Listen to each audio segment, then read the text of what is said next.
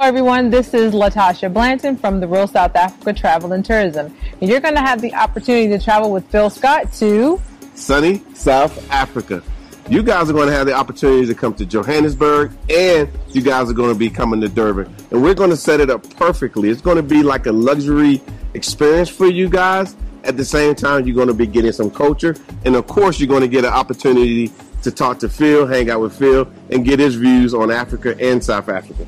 You're also going to get an opportunity to explore the lifestyles here that are available in South Africa. And we're going to do all that for you in an amazing 10 days. We do hope that you go to the website and book, because we do look forward to seeing you here. Absolutely. Our website is therealsouthafrica.com. Go there, scroll down. You'll see a picture of Phil, and just go ahead and book there. So we'll see you here in what we like to call sunny South Africa.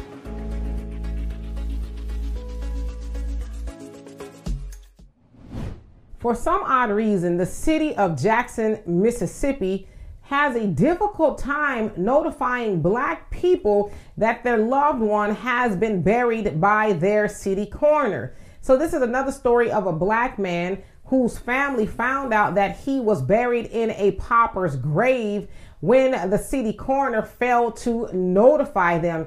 Now, Mario Moore, a 40-year-old man, was found, as the authorities are saying, wrapped in a tarp. And so they discovered that he died from blunt force trauma to his head.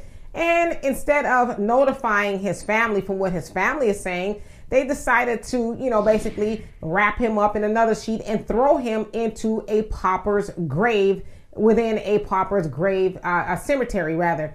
And so Mario's mother, Mary, is saying, well, we weren't notified, although the coroner's office says, oh, well, yeah, we did. We had an officer go by and, leave a card on the door. And she's saying, we never saw a card. That is not true. Now, it should be said that Mario did have a problem with drug addiction. And so his mother was like, well, it wasn't unusual for him to be missing, but he would always show back up at the house. Well, she said about 8 months or so went by before they realized what happened. So he was found in February, then he was buried in July, and then in October, she was notified by her niece that there was a list of 24 homicides that were unsolved, if you will, and her son's name was on the list. Now, a couple of weeks ago, I reported about Dexter Wade, another Black man in Jackson, Mississippi, whose family found out that he was buried in a pauper's grave. And in fact, they, being Mario and Dexter, were buried on the same day. So, what's Jackson got going on? Are they just doing these mass graves of Black men and not, notifying their parents or their family of what's going on? Well, in the case of Dexter Wade, of course, you guys know that his body was exhumed, and they found out that his identification was in his jean pocket. So they didn't even really take the time to look and see who he was.